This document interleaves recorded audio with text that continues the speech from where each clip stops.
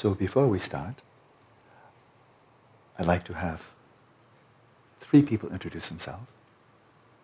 One is Beata. I've invited Beata and Michelle to come to audit this retreat. They're coming in a bit late, but this was arranged months ago. You're very welcome here. They will be here for the rest of the retreat. And I'd like you to have that we have no strangers here. Because we are part of a transient family. We're here to support each other in practice. In a spirit of friendship, a spirit of affection. And it's hard to do that when you don't know people. So the microphone, please, to Beata over here.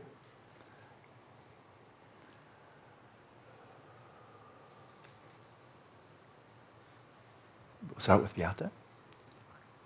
Welcome. Thank you. Hello. Yeah. I'm very delighted to be here, and I had the pleasure and the fortune to be here last year already for the 8-week retreat, and I couldn't manage to come this time for longer. Hello. And so very, very happy to be back. Welcome back, Beata. Thank you. And Michelle, I don't know. I don't think we've met before, have we? Good. Well, microphone coming. We met briefly. At Upaya. At Upaya. Acha. Yes. Welcome. Please introduce yourself. Thank you. I'm Michelle, and I think the microphone's not quite on, or else it's very soft. Hello? Better? Marginally. A little bit. Okay, I'll speak Oh, up. that's getting, Michelle? speaking up is also helpful. Okay. And I had the good fortune to be with Beata after she was here last year, so I heard all about it and was really eager to be able to come. And did not imagine it was going to happen this year until I heard from Beata it was possible to come for the 1 month rather than the 2. So I'm thrilled to be here, especially after having been with you at Upaya. I was really eager to be able to be here. So thank you for the invitation. You're welcome. Shane, you've been here for the last month, but I feel I hardly know you, and I'd like to know you better. You're part of our community here. You're part of this group retreat. Please introduce yourself. I think we'd all like to know you better. Anything you'd like to share? Oh, I thought I had. Please say. I thought I had introduced myself. I really don't feel I know you, and I'd really like to, so please introduce a bit more. This is my request to you. You're part of a collective Sangha here. We're in a group retreat, and we'd all like to know each other a bit better. And I would certainly like to know you better. Oh, that's working. I can hear that. I have nothing else to say, thanks. I'd really like you to say more because I don't know you. I don't want strangers in the group, you know. And I don't want you to be a stranger. Well, I'm sorry, can't think of anything to say. I can't hear you? I'm sorry, but I cannot think of anything to say right at this minute. Thank you. All right, then try to think of something for this evening. Because if you're in a group retreat, we really want to have a sense of kinship. And when we don't know who you are, it's very hard, right? So this is you can say it's a bit of pressure, but it's a pressure expressed only in a spirit of loving kindness, that we're all here in a collective retreat. And that means we have to have some sense of who each other are, and not simply a body. Anything you'd like to share at all, but if you'd like to reflect upon it and get back to me this evening, that's fine. But we'd like to know each other. Empathy, to have empathy for each other, to have a good feeling with each other, requires some sense of understanding each other as well. It probably also takes time. Say again? It probably will also take some time. It will take some time? Yes, to understand each other. Yes. I certainly don't feel that I understand your request. You don't understand my request? No. Uh-huh. And I probably don't fully understand who the people are here. Oh, nobody fully understands. No, I don't fully understand even who I am. That's just life, isn't it? Yeah, but we can make an effort. This is what we're here for, to make an effort to understand ourselves. But also, we'll have these mornings will be for discussion. I mean, we'll have guided meditation beginning very shortly. But we don't get to know each other if we never share it, if we never make any eye contact, if we never have any facial expressions, if we never show any kind of communication at all. Then we'll never get to know each other. And that's just a universal statement to everybody who's listening on the podcast. And hello, planet Earth. This is how it is. We need to communicate with each other with open hearts, with open eyes, with open minds. And then we come to understand each other. We come to understand also other sentient beings on the planet. Animals, for example. They can't talk, but we can empathize with them if we tend to them closely, right? And then we can feel compassion and open heart and warmth and kindness.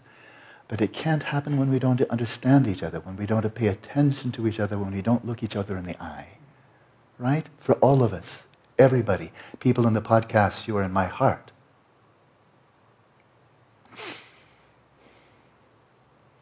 This is true for all of us. All of us.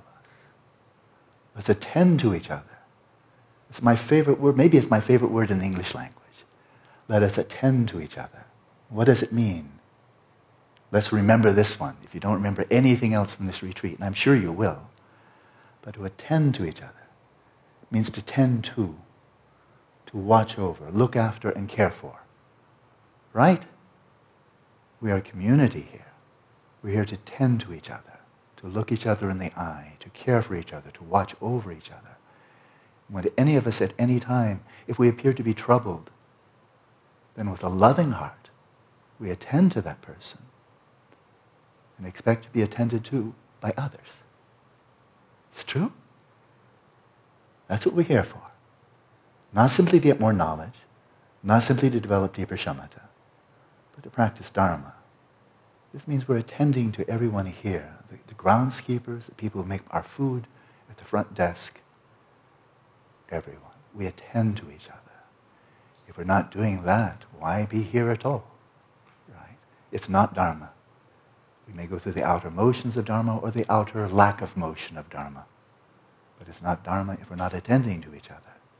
With a loving heart, not being judgmental, not being harsh, never pushing away, but attending to each other. All of us. Right? It's true, isn't it? With that, we need to know each other a bit. That's where empathy comes from. This is why the left hand, of wisdom, of understanding, is supporting the right hand of compassion. How can we have compassion for someone we don't know at all? We don't even know whether it's a sentient being. So the left hand of understanding supports the right hand of compassion. And then we bring the two together. So I look forward to getting to know you better at your leisure, Shane. Plenty of time. Plenty of time. But now let's go to the meditation. Oh, you'd like to speak? I don't disagree with what you've said about empathy and getting to know each other. Yeah. But that seems to be contradictory in my understanding to a silent retreat, which is what I thought this was. Oh, it's never, no. Well, then there was a misunderstanding. A silent retreat would entail my coming here and sitting silently.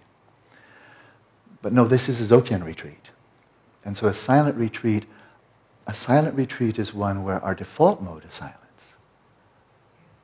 Our default mode is silence. But when it's time to engage, then we do so, right? A silent retreat is a time we share our thoughts, we share our observations, we share our experiences, in a spirit of helping other people in the retreat as we hope to receive benefit from them. There's all types of silence. There's a silence of serenity, a silence of good cheer, there's a silence of aloof indifference. And it's ever so important not to conflate those which are so radically different. So this is a silent retreat, but it's not. This is an individual retreat, but it's not. It's a shamatha retreat, but it's not. We're looking for balance here. Balance here. There's a time for eye contact, a time for a smile. There's a time for silence and the eyes on the ground. There's a time for all good things.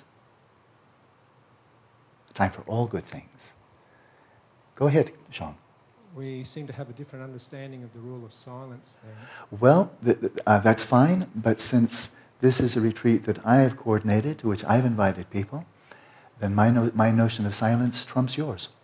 So sorry. And I've attended on a misapprehension. I'm so sorry. I couldn't hear you. I've attended on a misapprehension. Well, you're always welcome to continue in a silent retreat that is an individual retreat, that is an isolated retreat. You're welcome to. That's not why I invited people to come here. Otherwise, I wouldn't show up. I would just leave here an empty chair, and everybody can be in their own silent retreat. But I came here to share the very best I can, right? And that was with the assumption that people came here to want to learn from me. I think that's generally been true. The individual interviews is so I can help people individually in their practice, do my very best for them. But if this is not what you wish, then there was a misunderstanding. Misunderstandings happen. But in which case, then I would suggest carry through and maintain a silent retreat and a solitary retreat. I would really love to have you part of this retreat. That would be my wish. I think, frankly, I'm going to be really bold and speak for everybody else here. How presumptuous is that? I'm going to speak for everybody else here. I think everybody else here would love to have you part of our retreat as well. Not to be chatting, to be getting involved in distractions and meaningless activity, but having a sense that all of us here are part of a greater whole. And not only our community here, but out beyond this little temporary cloister of Dharma practitioners. But no one can ever be compelled to be part of a community, any more than anybody can be compelled to meditate, right?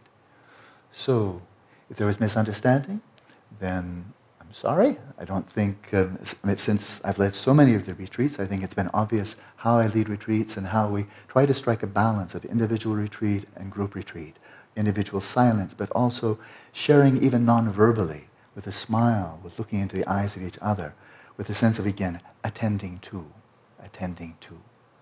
So this is spoken to everyone listening by podcasts, that whether you're in a retreat or socially engaged, we are part of a greater whole, and part of Dharma, an essential part of Dharma is to embrace that. So, yes, Beata, you may speak. I'm happy to introduce a little bit more. I didn't want to take up any airtime. That's fine. That's fine. No, we're here to. I was pretty short, and last time when I came, I'm a Zen priest and a Zen teacher, Zen Buddhist teacher. And when I said this last time, people told me later, they got scared and said, oh, this is such a serious practice, and you looked so serious, and so I better thought, I don't say anything this time. But that's my background. I'm not in a traditional form anymore, but I was for 25 years trained very traditionally and became a teacher and a co-abbot and all this things, and then I had to leave the US where I lived at that time. Something with my green card didn't work out and so forth. I'm from Germany, although I didn't live for many years now in Germany. And so I'm kind of traveling around now. But I had met Alan at Upaya where he was teaching. And so I remember there are some yogis close up in Prajna Mountain who I really liked and so forth. And one of these yogis gave me Alan's podcasts where I had never time. I had a very, very busy life there. So I had never time to listen to them. But then I left, and my first decision was I want to stay 3 weeks all by myself. And what happened there was I started, let's try out what Alan has to say. So I listened to his podcast, and something really deeply opened up in me. So I came, that was the reason I came last year. I had the fortune to get in. And I have to say, Alan knows this, that 8-week really transformed my whole attitude to practice, and really deepened my experience in practice, because it's so opposite to traditional Zen, where everything is form and it's very strict, and it's good. I still love the Zen forms, but here to be able into such an environment where everything is cared for, and you just can do your practice and really go deeply into it and nothing else. And these long sets of meditation practice was just a tremendous eye and heart opener for me. So I really, really, I'm really, really grateful for this opportunity to be here again with you. Thank you. Thank you, Beata. Oh, Lasso. So once again, welcome to every single person who's here. Everybody's listening by podcast. Can't see you, but we can certainly imagine you. And you're welcome to our little, what do you say, virtual community. Because that's all it is here too, right? We're all appearing in the space of each other's minds. Oh, Lasso. Let's go to meditation, shall we?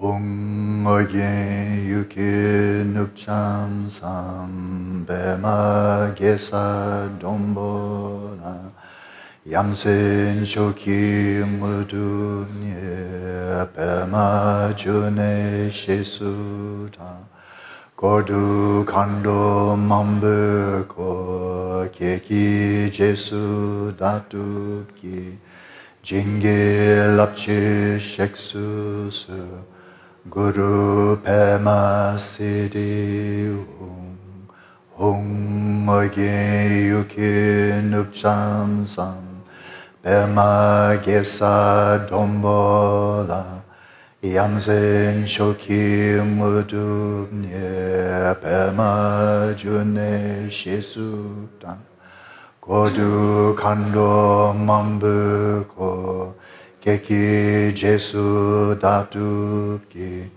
Jinge Lapchi Sheksusu Guru Pema Siddhi Hum Age Yuki Nupcham Sam Pema Gesa Dombola Yamsen Choki Mudubnye Pema June Shesuta Kodu Kando Mambuko Keki Jesu Datupki Jinge Lapchi Sheksusu Guru Pema Siddhi Om.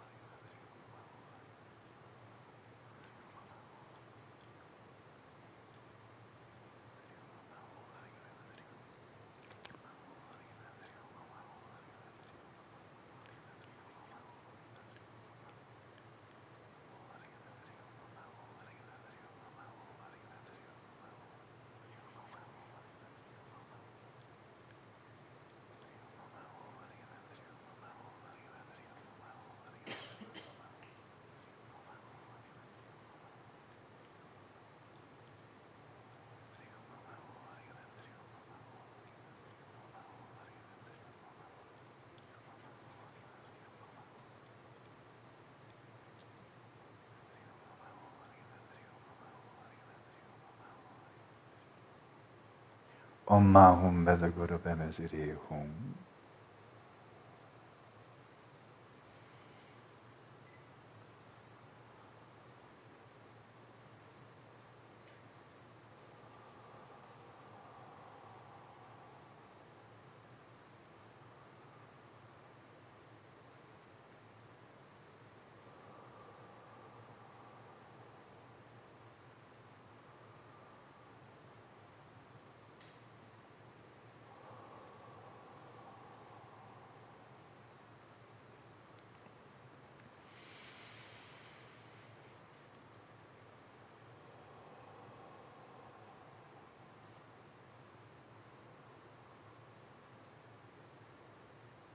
For those who would like to switch positions, please do so now.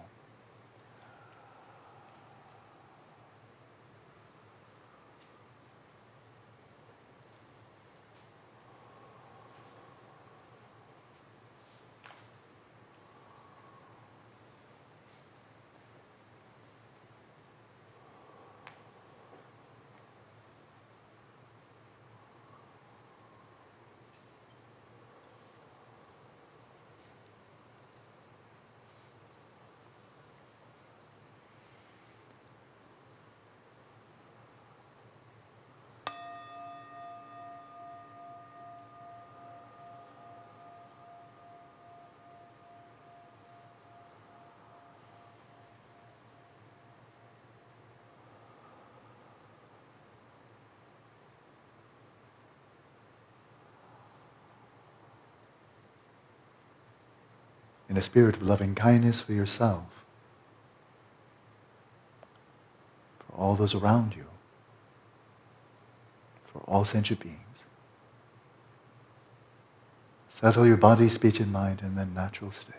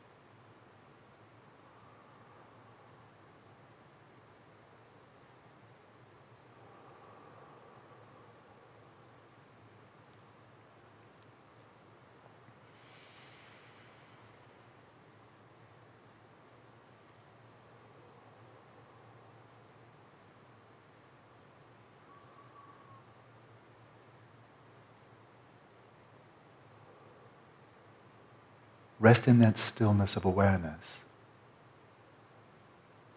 that ground awareness, the pristine awareness. You don't need to fathom it fully, we don't expect that right now, but rest where it is. Rest in the stillness of your ordinary consciousness. That's where you will find it. That's where you will tap into your own depths.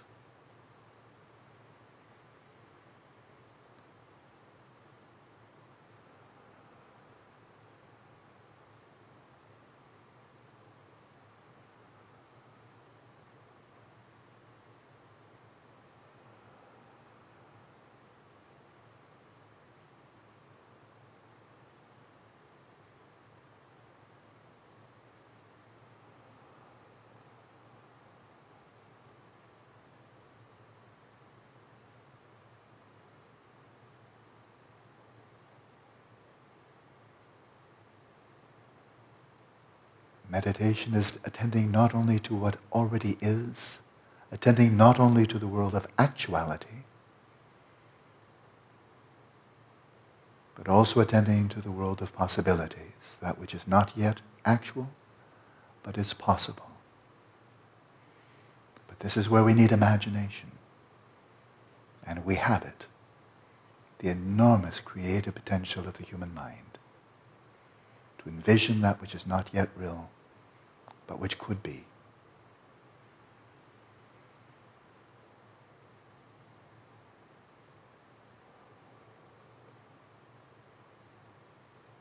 We move this morning to the meditative cultivation of compassion, the second of the four immeasurables.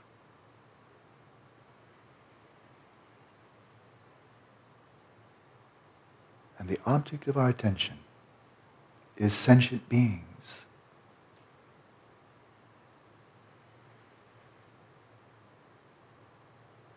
Sentient beings who are vulnerable to suffering, who experience suffering, who are sowing the seeds of suffering unnecessarily.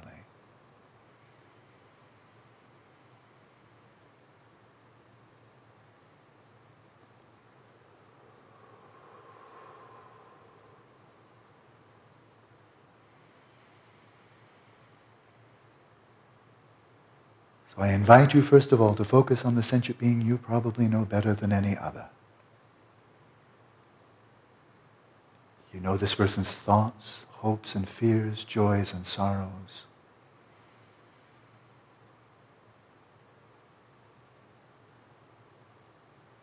You know the past of this individual, and you can envision the future of this individual. And of course, that is you.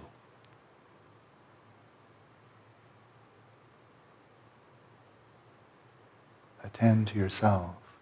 Watch over, look after, care for yourself, first of all.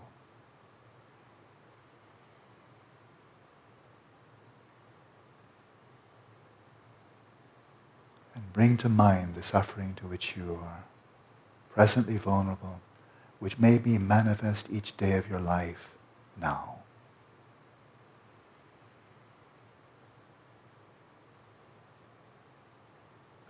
For many of us, there is chronic physical distress.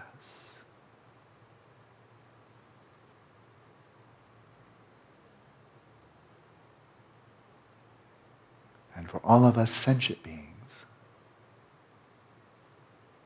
there is chronic mental distress.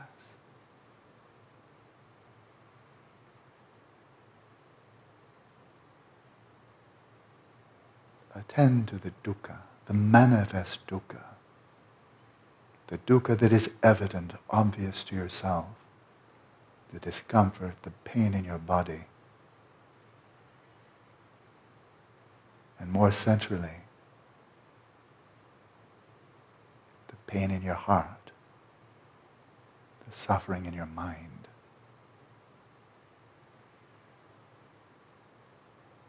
This is the reality of suffering, the Buddha said. Know it. His first words. Know your suffering.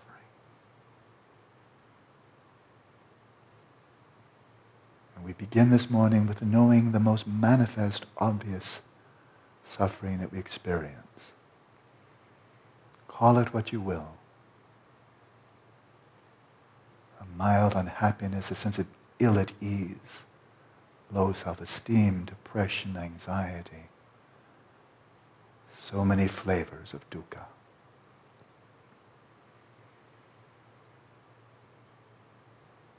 This is the actuality.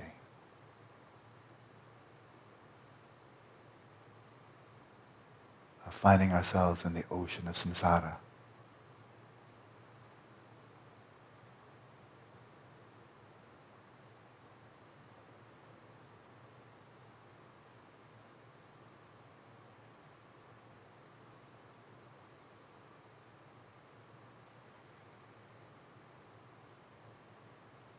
Is it necessary? Is it hardwired? Is it ingrained into our very identity that we must suffer because we are human beings? In which case there's no place for compassion, because there's no hope. There's only samsara, endlessly samsara.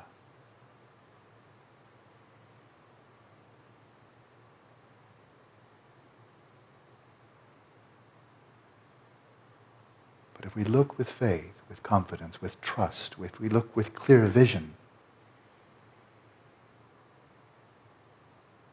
we see, it is evident, that not everyone is suffering as much as we are.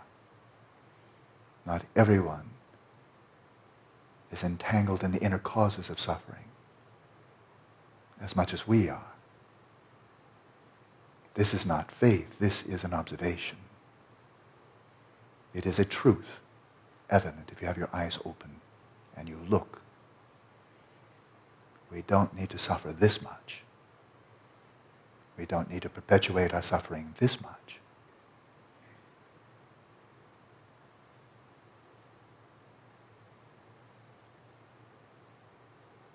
As we arouse a spirit of compassion, the yearning to be free of suffering and the causes of suffering, it takes courage and it takes vision. You must be bold, never intimidated.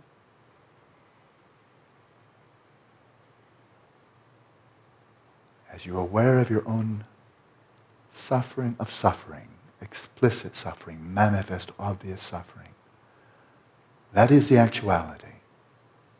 But now it's time to use vision and imagination. Imagine freedom.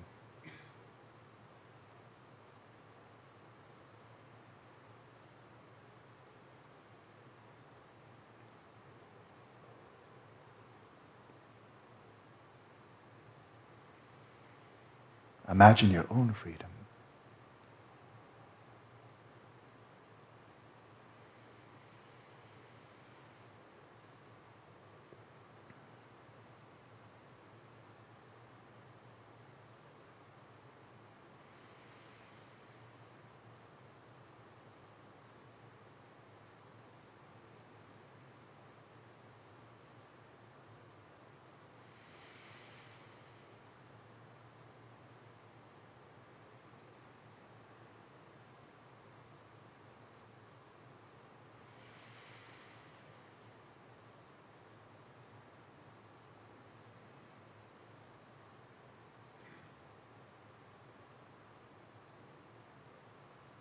And now with each in-breath,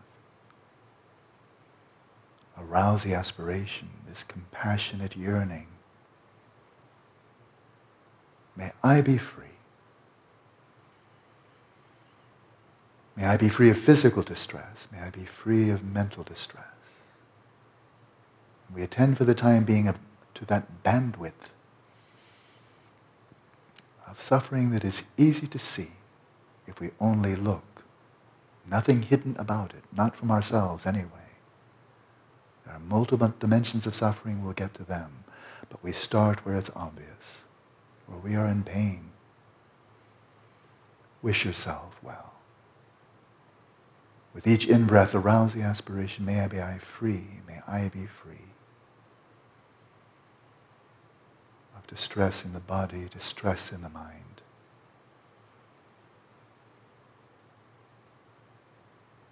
And if you wish, imagine that dukkha, that manifest dukkha in the form of a dark cloud, enveiling, enshrouding, suffocating your very being. And with each in-breath, as you arouse this aspiration, imagine siphoning off that darkness into this incandescent, radiant orb of light at your heart, which symbolizes your true identity. The ground of your being, your pristine awareness, the one who is aware. Draw in the darkness and extinguish it with each in-breath. Extinguish it without trace, without remainder. Consume it in the light of your heart.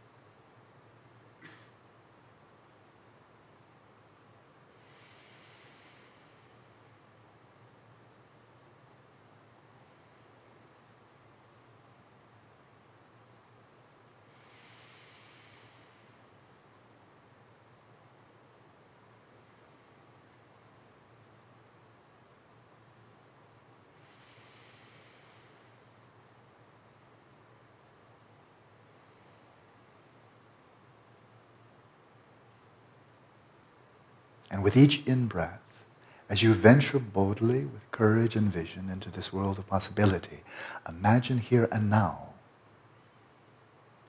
emerging from this manifest dukkha of your body and mind, imagine becoming free.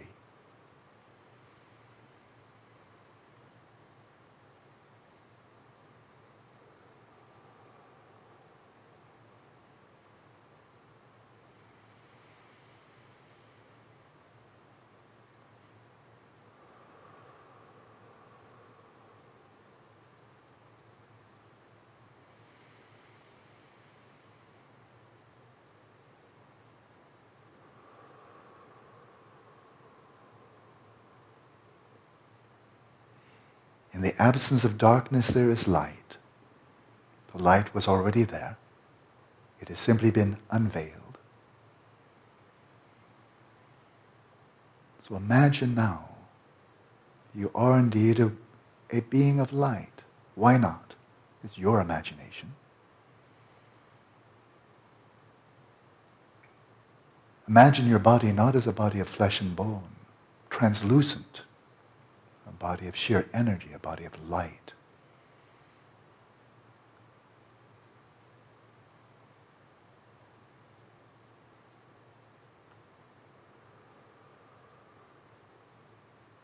And now let the light of your awareness reach out in all directions. Wherever you are, whether you're here in Phuket, wherever you are, there you are. Expand this field of your awareness, this field of light, all around you, to the sides, above and below. Expand the field of awareness, expand the field of your attention to include those who are around you. In a meditation hall, in your home,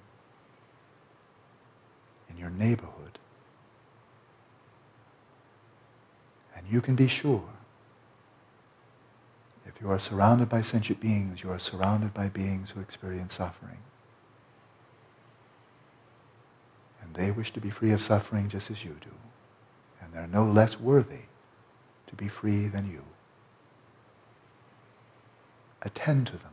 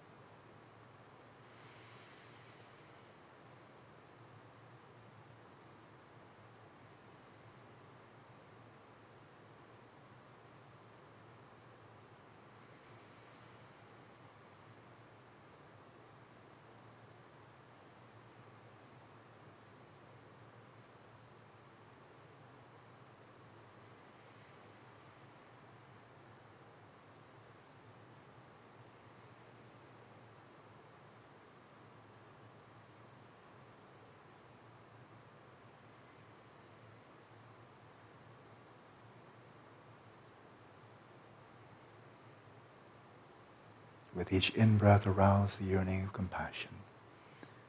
May you, like myself, may you be free of manifest suffering of the body and of the mind. Draw in the darkness of those around you and extinguish it without trace in the light of your own heart.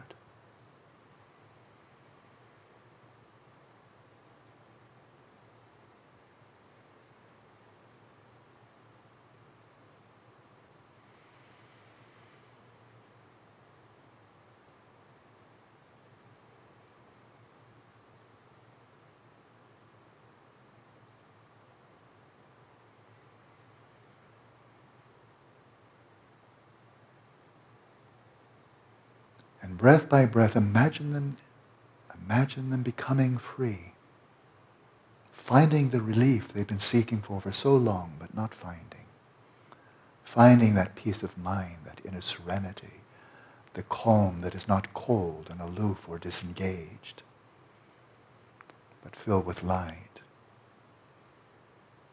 filled with warmth, filled with meaning.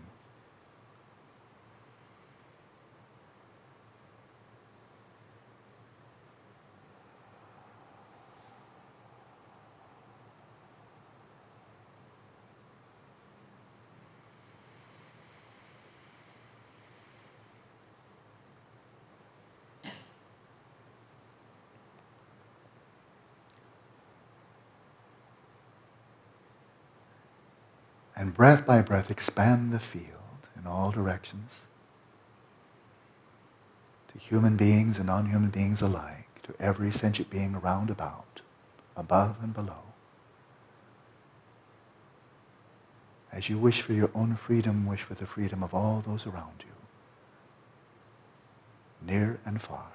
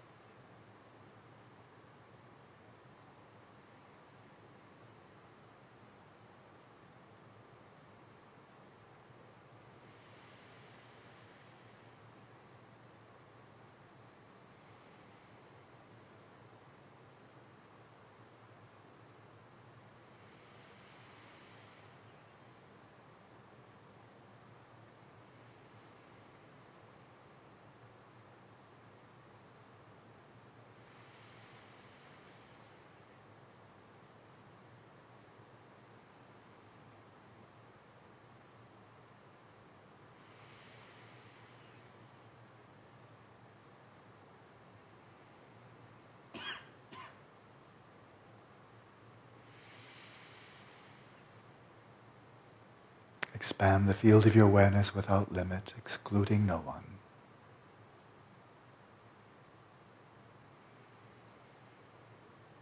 We are all of a family. The strongest message from the whole Mahayana tradition. We are all of a family. There is no sentient being who has not been our mother, our father, our brother or sister, our children.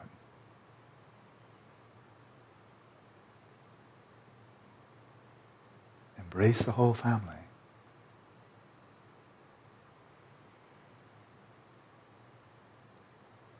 And at heart, in our essence, we are of the Buddha Gotra, the family of the Buddhas. Embrace the family of sentient beings from your depths, from your Buddha mind.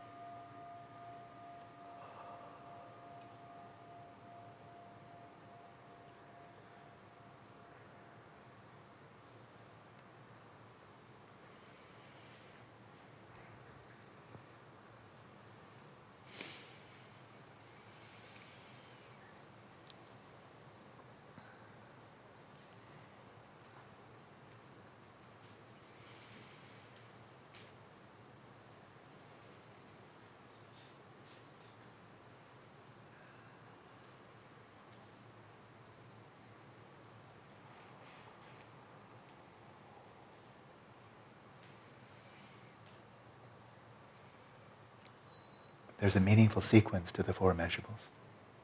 Oh, it's ever so meaningful. There's such wisdom there. I stand in awe, or right now I guess I'm sitting in awe. The first is loving kindness, no accident. It's not just a nice assembly of virtues. And loving kindness is not just a nice warm feeling or a sweet thought. It's vision. It's vision. It's not just wishing may everybody well be happy. Everybody's not going to be happy. Let's face the music. Everybody's not going to be happy. We've been wishing this for a long time. How many people are happy? It's not enough. Why don't you make wishes to Santa Claus? Dear Santa, please make everybody happy. Not going to happen. Loving kindness is not simply an aspiration that we all be happy. It's an aspiration that we cultivate the causes of happiness. Right? That's loving kindness. The aspiration that each of us, all of us, find happiness and the causes of happiness. Because, of course, the fruit never happens without the cause. That's just the law of nature. That's common sense. You don't get an apple pie by saying, may I have an apple pie? You find the ingredients, you put them together, you find a good recipe, and you bake.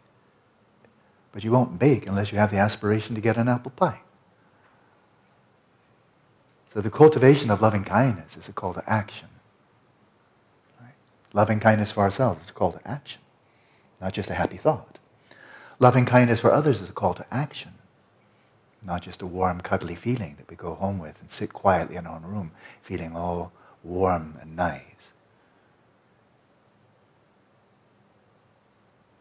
Loving kindness requires vision.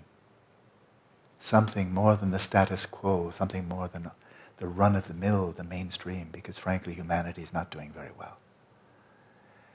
For those of you who heard that, to my mind, very moving message from Robert F. Kennedy, wasn't it quite astonishing?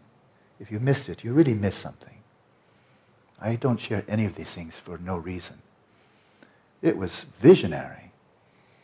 And it was more than 45 years ago. I think he died shortly thereafter. Of course, he was assassinated. But people come and go. But what about the vision? What about that vision? It was a noble vision, wasn't it? It wasn't simply let us perpetuate the status quo and do it better. The ever so almighty goddamn product. No, that's not it. Gross domestic product.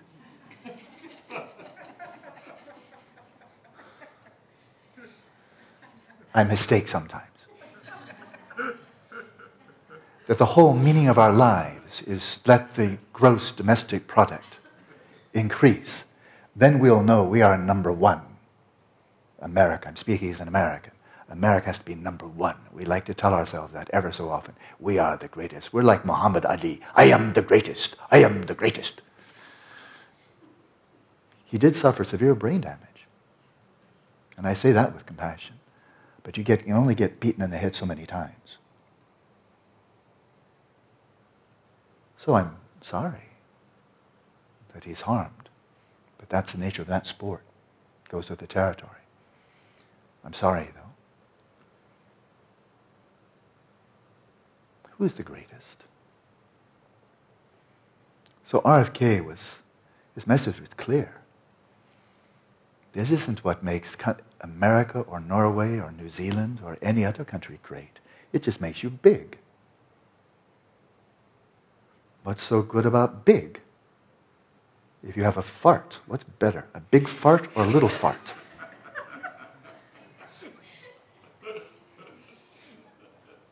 Yeah. Maybe it depends on who's asking. If you're a bottle fly, maybe you would like the big one.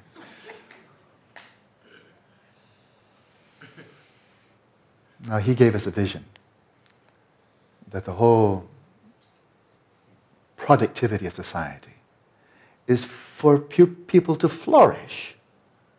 It was clearly articulated, right? It wasn't a Christian message or a Buddhist message or a religious message. It was a meaningful message, I think, to all people who are listening. Chinese, Vietnamese, Canadian, Australian, American. It was a good message. It was clear, too, wasn't it? that we're productive in order to find greater happiness, greater well-being, greater sense of connectedness with ourselves within a country, with one country connected with all the other countries, the human species connected with all the other species.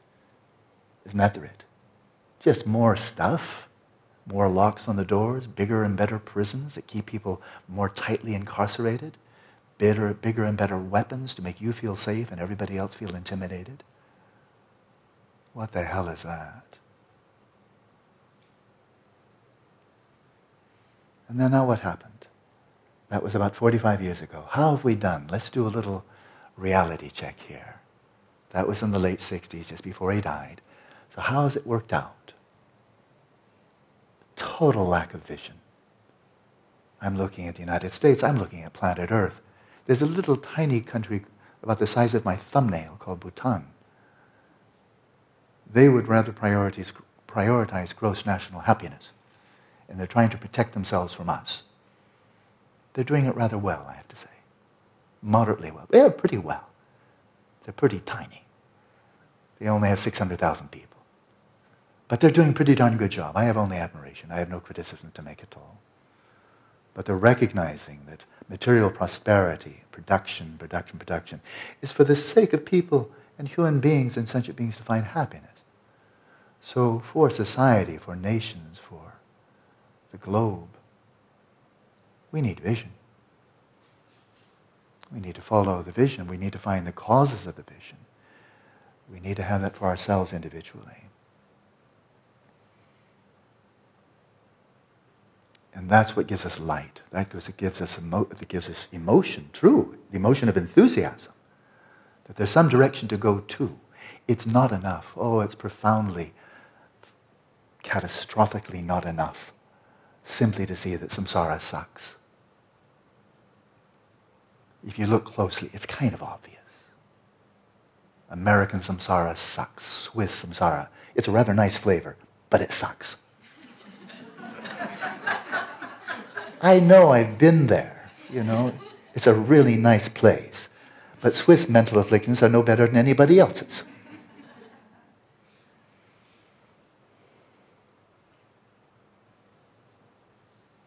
We need vision. Simply to see that there is suffering. Simply to be utterly disenchanted with the world and all the so-called attractions of the world. Simply to be disenchanted with our own lives and want to withdraw. That is not renunciation and that is not Dharma. It hasn't even started to begin Dharma. Dharma has to have a direction to go to and not simply a direction to go from. If you want to be an existentialist, okay, if you want to join the ranks of Camus and Sartre, you're welcome to do it, but that's not Dharma. That's preschool to Dharma. That's not Dharma. People merely see the negative in the world and merely see the negative in their own lives and feel profound disillusionment. That's not Dharma. That's called sadness.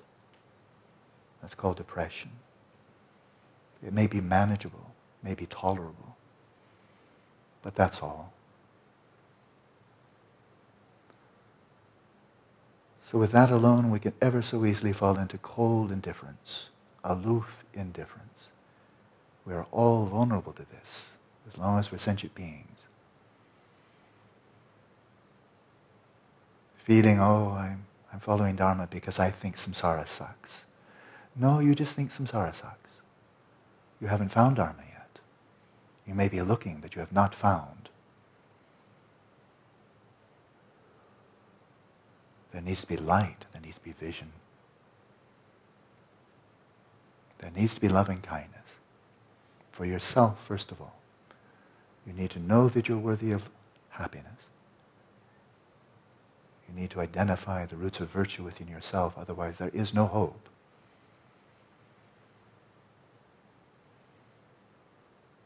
Aloof indifference is the near enemy, the false facsimile of equanimity. And the remedy among the four immeasurables is compassion. It moves you from ruts. It moves you from inertia.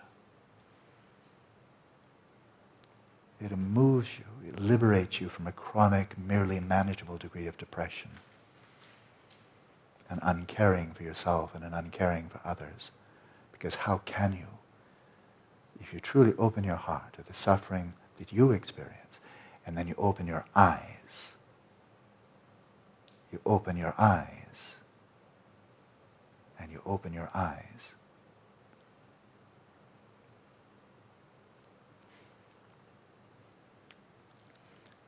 to the suffering around you. What we attend to becomes our reality. And it's ever so easy not to attend. And our reality becomes very small and very dark. Open your eyes, your visual eyes, open the eyes of your imagination, and attend to the suffering of those around you, and you will be moved. You will be moved. And you'll not be able to help yourself. You will want to alleviate the suffering of others just as you wish to alleviate your own suffering. But there must be vision. There must be hope, a sense that it's possible.